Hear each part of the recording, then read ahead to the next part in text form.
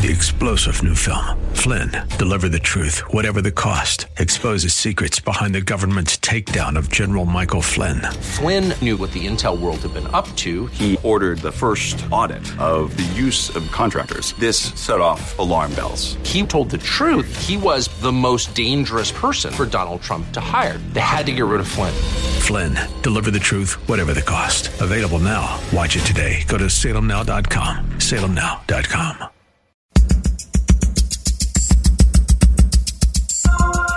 It's Lifeline with Craig Roberts. He's the host of Northern California's longest-running conservative talk show.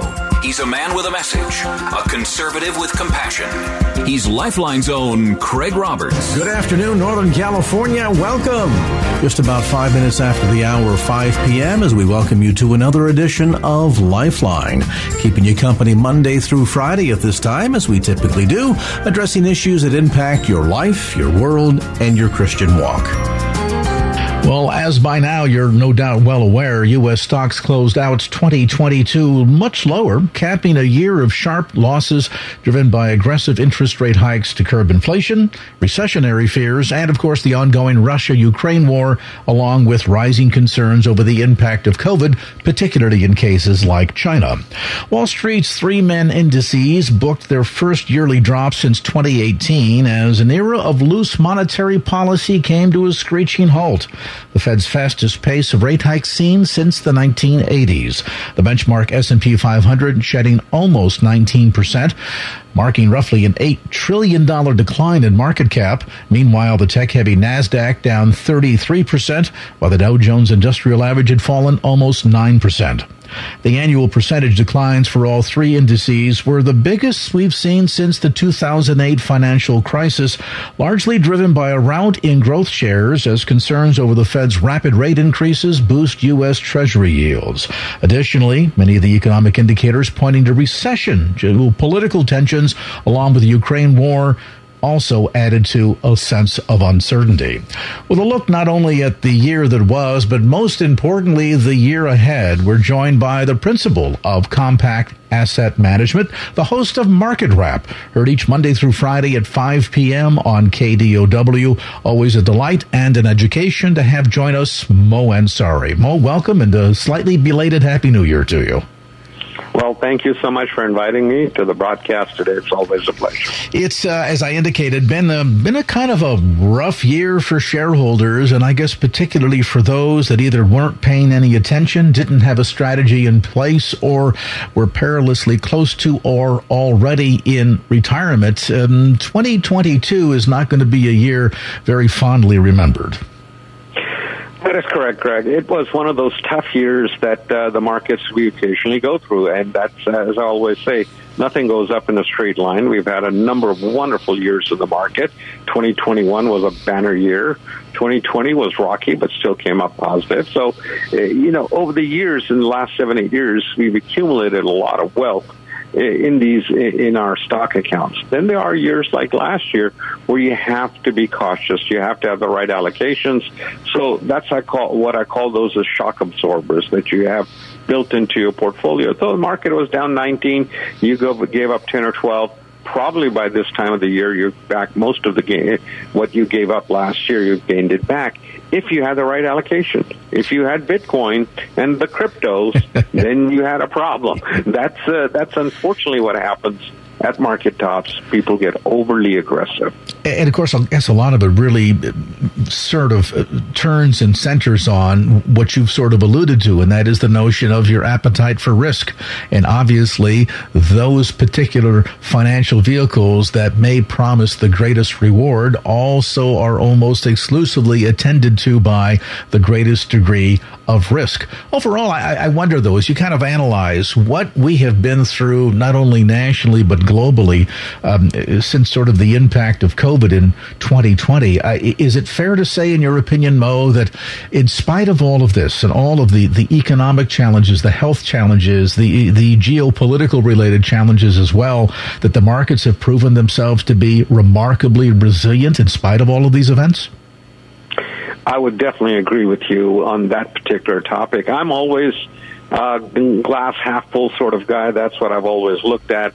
And then there are the panicnistas out there, as I call them, which are always saying, look, the world is ending. It's going to end at midnight, but make sure you tune in tomorrow so we'll tell you what happened. But I'm always looking at the markets, and we go through, there's no straight line. There will be ups and downs. It's just like life. It's not a straight line. There are ups and downs in life, and that's what the market is all about. But you have to believe in American capitalism. You have to believe in American companies, and anybody who's shorted or gone short America or gone short American capitalism has ended on the short end of the stick. People call me and say, Mo, the dollar is crashing. I said, well, what would you like? Some Bitcoin instead?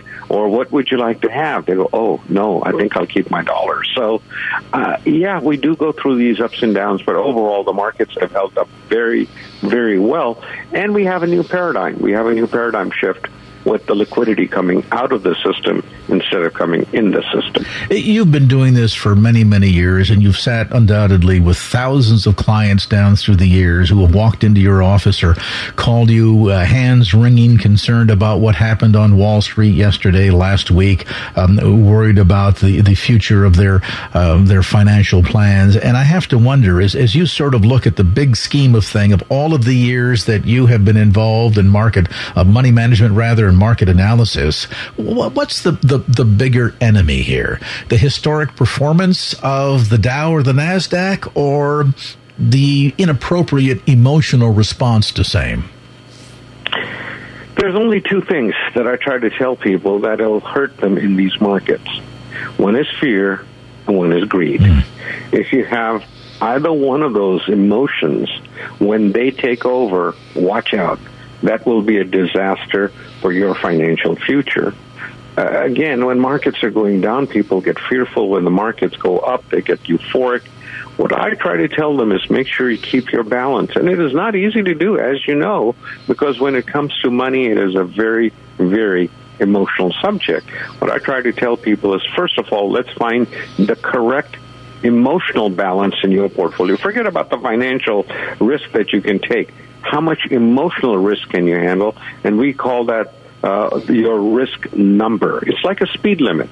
It's going on the freeway, and if you think you're going 30, but you're going 90, on the first curve that comes, you go off the cliff. So you have to know what speed your portfolio is going at and make sure that speed matches your emotional risk. And that's the first thing that we do. Then we have, a team that has 100 years of experience in the markets that works with our clients. We have a professor of finance that teaches at the University of California the MBA class for wealth management. He's my brother, but he does that for fun, and he's worked with me for 20 years. That's the kind of team that we bring, expertise we bring to the clients, and then develop a roadmap to get them not where they are today, not worry about tomorrow, but where they will be when they retire, and to maintain their lifestyle and to get them to their financial destination. Does that suggest that there needs to be, what should we call it, a strategy in place? And I ask that question because, I think the average Joe on the street, where we'd open the phone lines in this conversation right now and just take a general anonymous survey, most people, I think, would simplistically say, look, I've got X number of dollars on my nest egg today, and when I retire in 10, 20, 30 years, I'd like to have X number of dollars. It's a very simplistic approach. They know that in the end, they want more. Well, everybody wants to be Elon Musk, but they can't be Elon Musk. Exactly. Okay. So we have to settle for something in between. But getting to that in between is not something that can be casually approached, can it? In other words, we've all seen times on Wall Street when, my goodness, it just seemed like month after month after month, like real estate in Los Angeles or the San Francisco Bay Area. You couldn't buy a house that was a loser. They constantly went up. It was almost throw a dart at a name on the wall and invest a few bucks and you made money. That seems to be, though, a very simplistic approach. So I'm wondering, from an overall strategic approach, what do people really need to keep in mind when it comes to taking that nest egg and investing it in such a way that it will get them to and through retirement? That's what I call gold-based investing. What are you trying to accomplish? That's the first thing we ask people. Besides, everybody wants to get rich. That's great. But what is your end goal? What do you want to really have? Do you want to maintain your lifestyle that you have? Do you want to transfer a lot of money to your kids? Do you want to sell your business, transfer your business, etc.? So then we develop a plan, and that is where we bring in somebody who's got 10, 15, 20 years of experience from our financial planning division, where a financial planner sits down, develops that roadmap for you. First, the investment team figures out how much risk and all of that. Then we want to have a roadmap to get you from where you are now to where you want to be financially. And then we check that and make sure we're on the right trajectory every single year, that you are going in the right direction. And that's the most important part. People get so distracted by this or that, and they get pulled in by, oh my God, but go ahead and buy this because we are going to save you, or buy gold, or whatever it may be. Unfortunately, having the right plan and being able to stick and deliver on it it's easier said than done. But that's what you have to do, and that's why we have the financial planners that work with every single client, somebody who's got 10, 15, 20 years of experience. We've got the asset management team that combines nearly 100 years of experience in the markets. Then we have a relationship manager that, again, has 10, 15, 20 years of experience. And then we tell the people, look, if you become a client of Compact, we'll give you a free trial for a year. If you're not happy for any reason for what we have done over the year, just call us, and we will give back all the fees that we've charged you, no questions asked.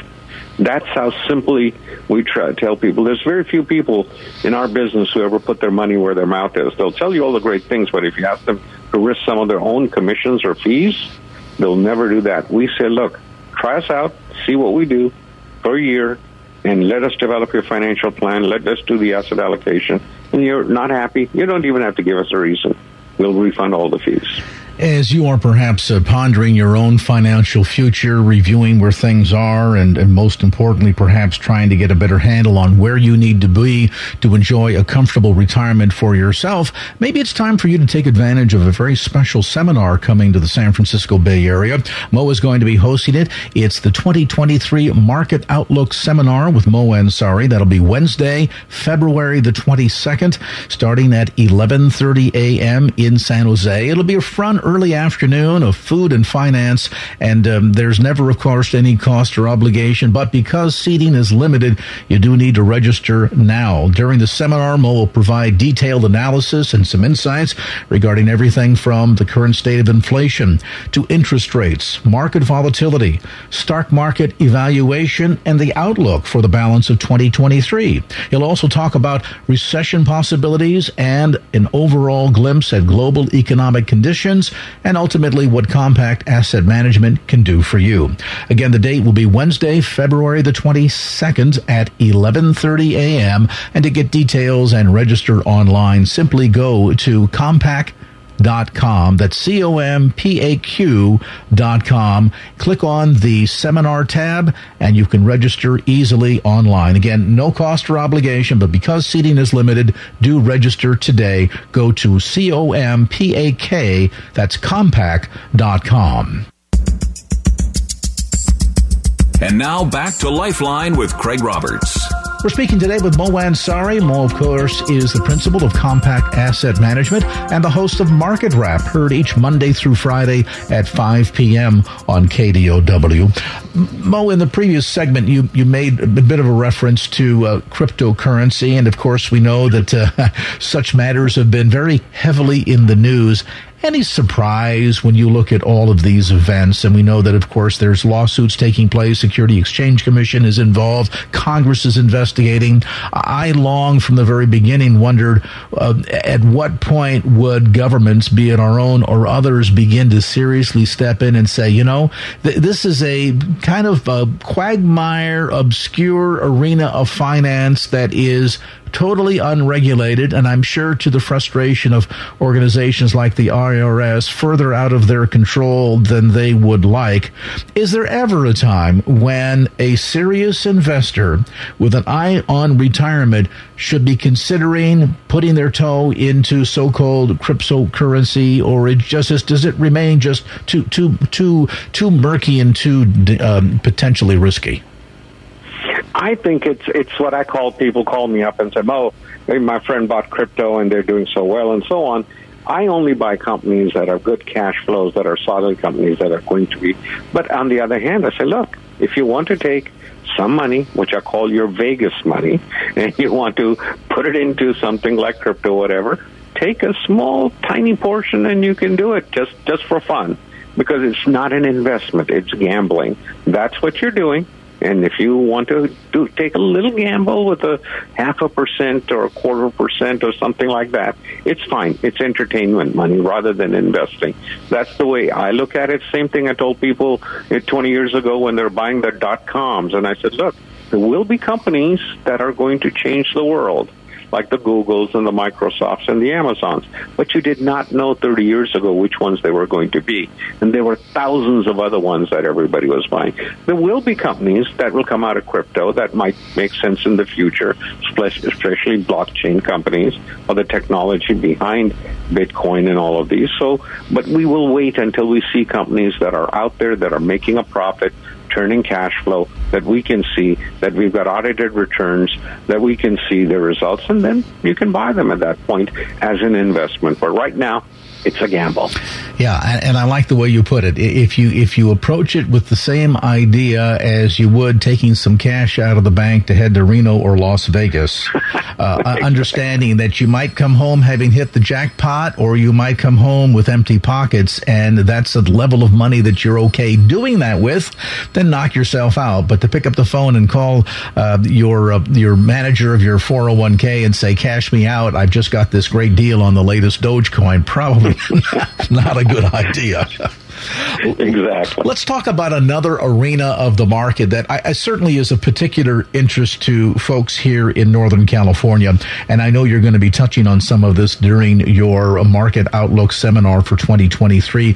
Again, that's coming up on Wednesday, February the 22nd at 11:30 a.m. in San Jose. No cost or obligation, by the way. And to participate, you just simply need to register online because seating is limited. Go to Compaq.com. That's COMPAK.com and click on the seminar tab. Again, Mo here with us Wednesday, February the 22nd, 11:30 a.m. in San Jose. Details and reservations, no obligation, online at Compaq.com. Look for the seminars tab. But I'm curious, one arena, certainly post.com boom, has been high techs. You look at what happened with the routing at the end of 2022. My goodness, the tech-heavy NASDAQ down 33%. Much of that represented by the pain being experienced by many of the FANG stocks, the Facebooks, the Googles, the Apples, et cetera, et cetera. It has been such a key component for many investors to rely so heavily upon tech stocks to give the greatest degree of buoyancy to their investments over the last 9, 8, 10 years. Going forward, do you get a sense that there will be some recuperation? Is this a necessary correction we're seeing right now? Does it suggest something more ominous? What are your thoughts? I think as far as technology is concerned, a lot of these companies grew astronomically during COVID. They just hired a lot more people. Demand was tremendous, and we saw that spike in their valuations and in what they were doing and demand for their products. But now as we normalize the world, we come out of COVID, I think their demand for some of their products is going down, and it'll take a while to normalize, and that's what we're going through. I still think we'll need Google. We'll use Google. I think we still use Amazon on a daily basis. We use Microsoft.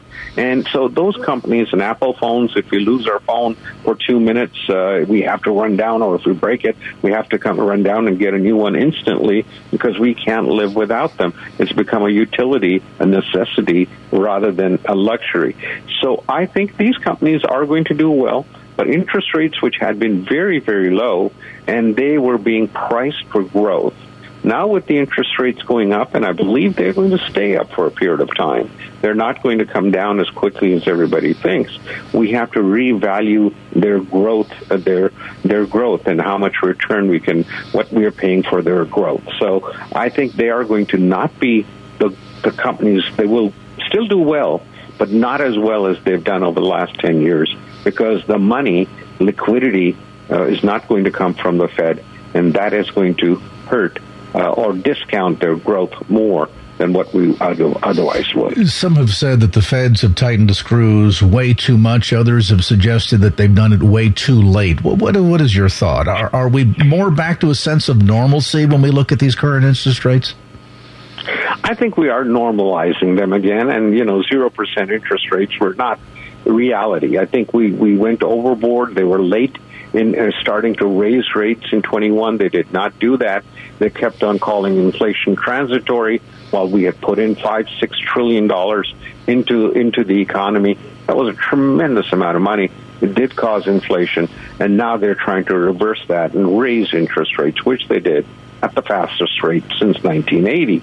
So now I think we'll see a normal rate, somewhere around 4 or 5%. They've said their target is 5 for the Fed fund rate, which I think they are going to get to with another interest rate increase in March. But what happens after that is what the market is trying to figure out. And I think the Fed itself does not know. It will depend on the growth, how much the economy slows, if it slows or not. Everybody has been looking for a recession, and then we got the unemployment numbers last Friday with 517,000 jobs created. So the economy is not going into recession, it's booming. So people are trying to figure that out, and I think it'll take some time before we see the impact of the interest rate increases that the Fed did last year, and how much the economy slows, how much does unemployment go up, and then the Fed will gauge if they need to raise rates more or not. So not only are the money experts trying to kind of figure out where all of this is headed, the Fed as well, and perhaps you individually, as you look at your day-to-day income, your expenditures, the work that you're doing and setting up money heading toward retirement, are you on track? And how do you learn to sort of navigate through these new, at times, uncertain waters? Well, much of that's going to be the focus of this special seminar we mentioned coming up on Wednesday, February the 22nd. It'll be at 11 a.m. in San Jose. No cost or obligation, but because seating is limited, you do need to register in advance. Go to Compaq.com. Look for the seminar tab. That's COMPAK.com. Look for the seminar tab to register easily online. Spend a quick moment, if you would, Mo, and kind of walk us through the highlights of what folks can expect to experience during this special seminar on Wednesday, February the 22nd. Well, first of all, I want to really tell them how to find the right risk number for their portfolio. What is the right amount of degree of risk for them? How to find it. And each one of us are different. We have a different emotional makeup, different financial makeup, different part of life that we're in. Different, we might be older, younger, and so on. So that's the first thing that I'm going to show them. Then I'm going to talk about my experience, what I've seen has worked over the years, what I've seen that has really created wealth. How do you create wealth for yourself? And then once you get to that point, what do you do with it? There's so many people who I talk to say, "Oh, I just want to have more money." And I said, "Why?" And sometimes they have to really think about that.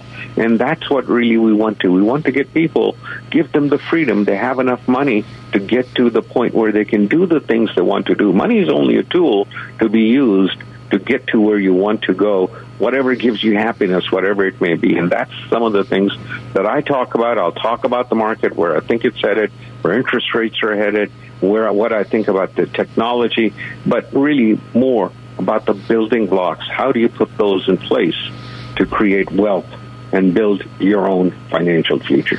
Mo Ansari with a look at 2023's market outlook. The seminar again Wednesday, February the 22nd. It begins at 11:30 a.m. in San Jose.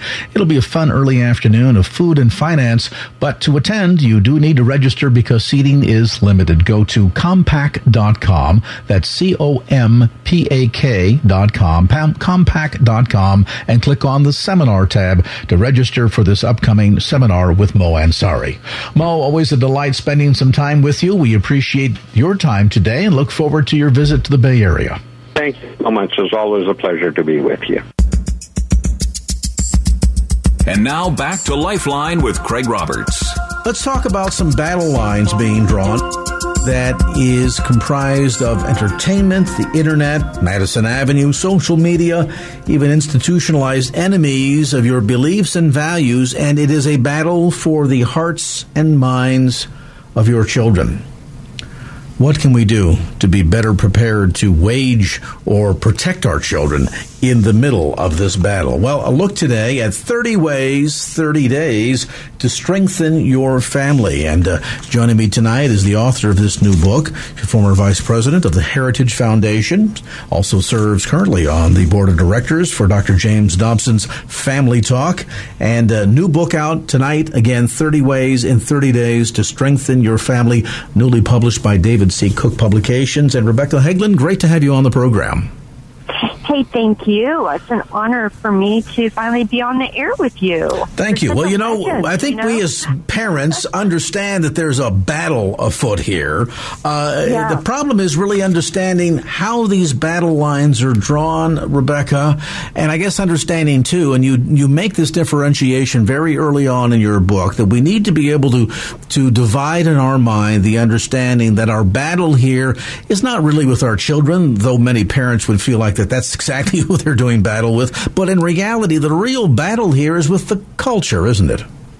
Yep, that's exactly right. I wanted to provide a handbook for parents so they could face, the world and trying to raise their children with character with some help. And one of the chapters in there is called Battle the Culture, Not Your Child. And what it encourages parents to do is just kind of sit back and reflect on the fact that, hey, it is adults that are designing the pornographic websites. Adults are designing the songs for 10-year-old girls. Adults are designing the raunchy music that so many children are being pummeled with. Your battle's not with your child. Your battle is frequently with adults who have a different worldview than you do. And they're vying for the dollars that today's youth spends. I mean, our children today are the most affluent children in history of the world, and the fact that they, for the first time in many generations, have their own disposable income, and the marketers know that, and so they're after that share of the pie. And unfortunately, what they've learned how to do, there's also a chapter called Learn How Marketers Target Your Children, which is a study into how executives of a lot of these companies, MTV in particular, brag about not how they know what teenagers want, but they brag about how they've learned to manipulate the teenage mind. And so it's important for parents to understand this. And then once parents read at least those couple chapters, to sit down and go over them with their children, too, because then it becomes you and your child against the world versus you against your child. And, the irony is really important. For our parents, when they raised us, of course, the environment, the culture and times in which we lived was very different. Today, these battles and the battle lines are being drawn in, as you're suggesting, Rebecca, in a number of different arenas. I mean, it's not just Madison Avenue and the disposable income that your children have access to, and they're being viewed as all potential customers from virtually the age of 0 on up. But then, too, there are individuals out there that have a social engineering agenda that it really draws a battle line. And then outright exploitation, too. Yep, absolutely. I mean, in America, it used to be that the social institutions, by and large, came along beside parents and helped them. Today, you have a lot of educators, and certainly the NEA is driving a wedge between parents and their children, telling parents they're not smart enough, that, that they know better, the teachers know better, that you don't really have any rights once your kids go in the schoolhouse door. Even the medical profession has changed a lot in the fact they used to help support parents raise children of character. I actually have a story in there about taking my daughter, who was 12 years old, for a sports physical, and the female pediatrician, actually, after she did the physical, asked me to leave the room because she said she needed to talk privately with my daughter. And I go through the story of how I said, no, I will stay here for anything you have to say to my daughter. And to make a long story short, the point is that I did some research after that, and the American Academy of Pediatrics is actually encouraging doctors to ask parents to leave the room so the doctors can talk to the children about sexual information. And what the doctor was trying to share with my daughter is, hey, it's up to you to do what you feel. Some people believe sex is, only for marriage, but you get to decide that at 12 years old.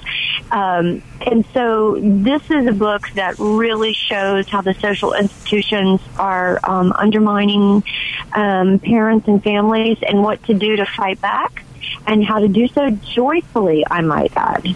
And, of course, that is key, because at the end of the day, I think parents sometimes, we're busy with careers and responsibilities that parents have to pay the mortgage and pay tuition at school and do all of that. And then on top of it, trying to raise a child in an environment that is God-honoring, with the kind of values that we'd like to see passed on to our sons and daughters. And sometimes I think parents grow weary in the middle of this battle, and all of a sudden now there becomes confusion. It seems as if we're battling our child and not battling the culture. So how do we differentiate between the two? And most importantly, how can we engage our child at a level in which we can really have not only effective communication, but also walk away with a sense that they're getting what we're trying to say, even with the so-called, gender or age gap. We're visiting today with Rebecca Heglin. The book is called 30 Ways in 30 Days to Strengthen Your Family. And when we come back, we're going to talk about an important key as we kind of go over some of the highlights of the book, including this notion that just like soldiers at war, we ourselves must commit to this battle on behalf of our children daily. Our conversation with Rebecca Heglin continues right after this. And now back to Lifeline with Craig Roberts. And as we're learning this afternoon from author Rebecca Heglin, and the new book she's written called 30 Ways in 30 Days to Strengthen Your Family, it's not the battlefield for the heart and mind of your child. It's the battlefields, plural, be it media, advertising, social engineering, those that would literally prey upon your children in the arena of sex trade, pedophilia, even the pressure that they receive from their peers, all comes together to conspire against the parent who's really trying in this day and age to train up a child in the way that he or she should go and have love and respect and live to a set of moral codes or moral values that you and your faith have established for your son or daughter. And, of course, one of the issues at play here is that, as I mentioned before the break, Rebecca, parents can get weary and tired, but this is much like a real war, isn't it, in that the soldiers need to commit and recommit to this on a daily basis if we're ever going to have any chance of winning. Yeah, I call it purposeful parenting, and you really do have to get up in your heart every day committed to this battle, because guess what? The pornographers don't start. The people who are teaching our children that they're just here by accident, there's some advanced form of primordial ooze, they don't stop. The garbage on television or the internet doesn't stop. So what I did when I was a parent of 3 teenagers simultaneously, I started waking up with a simple prayer in my heart, which went something like this, and I've got it in the chapter on Commit to the Daily Battle. Dear Lord, please help me today, on this one day, to stand up for the principles that you've set for my family, to touch my children in some deep and meaningful way in their heart, so that I know that they know that I love them and I'm there for them and I have their backs. Just give me enough grace on this one day to be courageous and joyful, Lord. And I can tell you, if you break it down day by day, you can do this. And you can find great joy, because when you share truth with your children, you help them determine between truth and lies. Great joy and freedom comes from that. One of the other things that's really important in this daily battle, and I have a whole chapter on this too, is you don't make your house a no zone. It can't be, no, you can't do that. No, you can't do that. No, you can't do this. You have to be able to help your children make alternative choices that are fun and enjoyable for them. And again, this is about finding joy in parenting God's way. And it's actually woven all throughout every chapter on the book about how to do that. Now, it could be argued, well, Rebecca, here's the challenge. There are so many arenas, as we've suggested, that parents are battling today. My goodness, how could I ever hope to inoculate them against everything that's out there? And I guess that's the difference between teaching them item by item versus equipping them with the ability to think on their own based on a set of moral guidelines and standards that would serve as the compass or the guidelines for them, so that when they run into things that are not good and not healthy for them, be it the source of the internet, television, social media, whatever, that they've got the capacity to be able to engage in some judgment call on their own. That's exactly right. I mean, the purpose of my book is not to tell parents to build walls around your children to protect them from the world. Number one, that's a bad idea. Number two, you can't do that. You do exactly what you just said. It's about developing in them an internal moral compass and showing them how to use it. Because your children are going out into the world every day.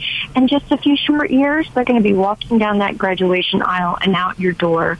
And, you know, our children are not always going to make the right choices, but my husband and I determined they are going to know the difference between right and wrong. They're not going to leave our house wondering what is right, and they're not going to leave our house believing in all the lies that the culture is trying to teach them.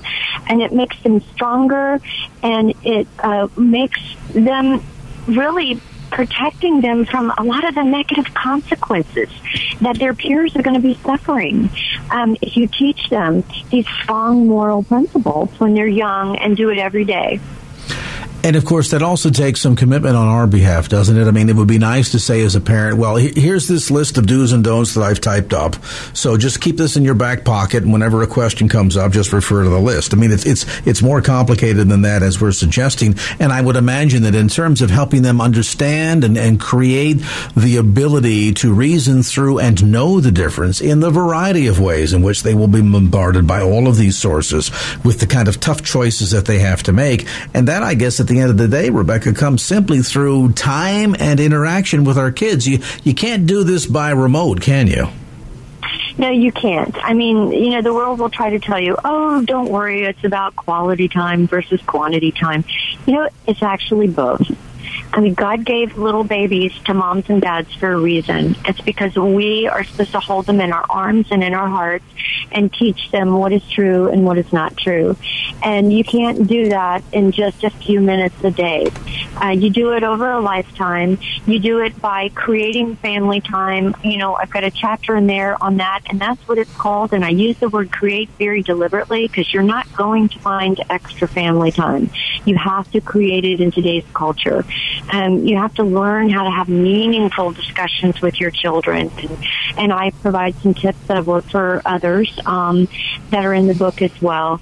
And again, you know, when children are in a home where they know mom and dad are committed to them, where they understand, you know, where the boundaries are and what the foundation is, children, study after study reveals they're happier, they're healthier emotionally, they're less likely to be involved in drugs or sexual activity outside of marriage. There's just 1,001 reasons why you should be engaged in purposeful parenting and starting afresh and anew tonight if you've not done that before. And going back to my notion that a simple list of do's and don'ts is not going to cut it, is modeling important here so that as the child watches you make the decisions and go through just day-to-day household life and what it means to be a parent, and the child is watching you, is it important that you're modeling consistency in terms of setting the example? Yes, it's always important. I've actually got chapters there about helping to teach your children how to make good friendships. And part of that includes, why don't you, mom and dad, take a few minutes to examine your own friendships? Your children are watching the friends you choose. There's information there. You know, a lot of people worry about their kids dealing with peer pressure. Well, there are a lot of moms and dads that won't deal too well with peer pressure ourselves. And so there's information there, kind of look like a little workbook at the end of each chapter to help parents kind of get their own house in order and realize that they do have to set that a good example. And your children are really, they're dying for you to do that. They're just waiting for you to step up to the plate and really practice what we preach. And again, a lot of joy comes from when you do that and live that way. And Rebecca, I would imagine they're probably watching a lot closer than we would suspect. In other words, the inconsistency of saying to a child, it's not okay to steal gum, walking through the five and dime store. Does it even exist anymore? It's not okay to steal gum. So you're trying to instill in your child the notion that it's not okay to steal. And then for your child to overhear a conversation between you and your spouse about how you've underreported, some side income from your income taxes, they're going to catch on to those things, aren't they? Oh, they're totally going to catch on to those things. And, when you tell your child, you get a phone call and you say, tell them I'm not here, and you think, oh, that's just a little white lie. A lie is a lie, and your children are learning from you. And they know that, oh, mom and dad tell me it's wrong to lie, but they lie to their friends.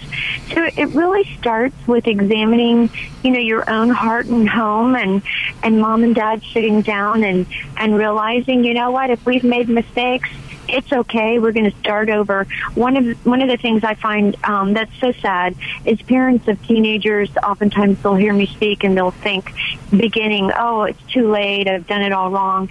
And my answer to that is, as long as there is breath in you, there's always a chance to repair and restore and make stronger a relationship in your life. And along with that, our kids are looking for heroes. In a day and an age when there are so many anti-heroes out there, wouldn't it be nice, whether you're starting when, the kids are 6 days old, 6 years, or, they're in your 60s and you're in your 80s, to be able to have a son or a daughter say, Mom was my hero, Dad is my hero? Oh, my goodness, it's so important. And again, I have another chapter on that, because today hero is confused with sports star, right? Oh, yes. Or movie star or recording star. And it's very important to teach our children what makes a real hero and what a hero is, so that they can learn to do heroic things in their own life. A hero is most oftenly described as somebody who makes sacrifices on behalf of another. And we need to teach our children that, and find heroes in your own family to start with. Maybe you had a great grandfather or grandfather who has served in World War II, or maybe you have a friend whose son is a soldier in Afghanistan or something. And look for heroes close to home. And tell their stories to your children and show them as role models, rather than that latest basketball star who's in trouble again for the way he's treated his girlfriend or something. Very important for our kids to understand that. Yeah, and helping them to understand the difference, as Rebecca points out. Newsflash for a lot of kids and parents out there, Kim Kardashian's not a hero. Kanye West is not a hero. But there are plenty of heroes out there, and you can start influencing your child in a big way to become a hero in their eyes as well, no matter when you start. And I think that's an encouraging message that Rebecca Hegelin has shared with us today. The book is called 30 Ways in 30 Days to Strengthen Your Family. And what's great about the book is it's pretty interactive, and a lot of the sort of the backside to all of these insights are followed up on by Rebecca's daughter. And so you get a chance to kind of see the parental perspective, child's perspective, what all that means, and how that dialogue, how that interaction, how that quality time can come about. The book, again, 30 Ways in 30 Days to Strengthen Your Family. Its author, our guest on this edition of Lifeline, Rebecca Hegelin. Rebecca, thanks so much for your time today. The book, by the way, published by David Cook, available in bookstores throughout the San Francisco Bay Area. You'll find it at the usual suspects, Amazon.com, as well as on Rebecca's website, theresurgent.com. That's theresurgent.com. 3-star general Michael J. Flynn, head of the Pentagon Intelligence Agency, knew all the government's dirty secrets. He was one of the most respected generals in the military. Flynn knew what the intel world had been up to. He understood its funding. He ordered the first audit of the use of contractors. This set off alarm bells. The explosive new documentary, Flynn, Deliver the Truth, Whatever the Cost, uncovers the facts behind this scandal. Flynn told the truth. He was the most dangerous person for Donald Trump to hire. I find out the worst enemy that I'm going to face in my life is right here in America. They took my assessment and they wanted me to change it. And I was like, I'm not changing it. They had to get rid of Flynn. With in-depth interviews, archival footage, and never-before-seen personal records of the man behind the headlines. I just felt like I was drowning. Flynn, Deliver the Truth, Whatever the Cost. Available now. Watch it today. Go to salemnow.com. salemnow.com.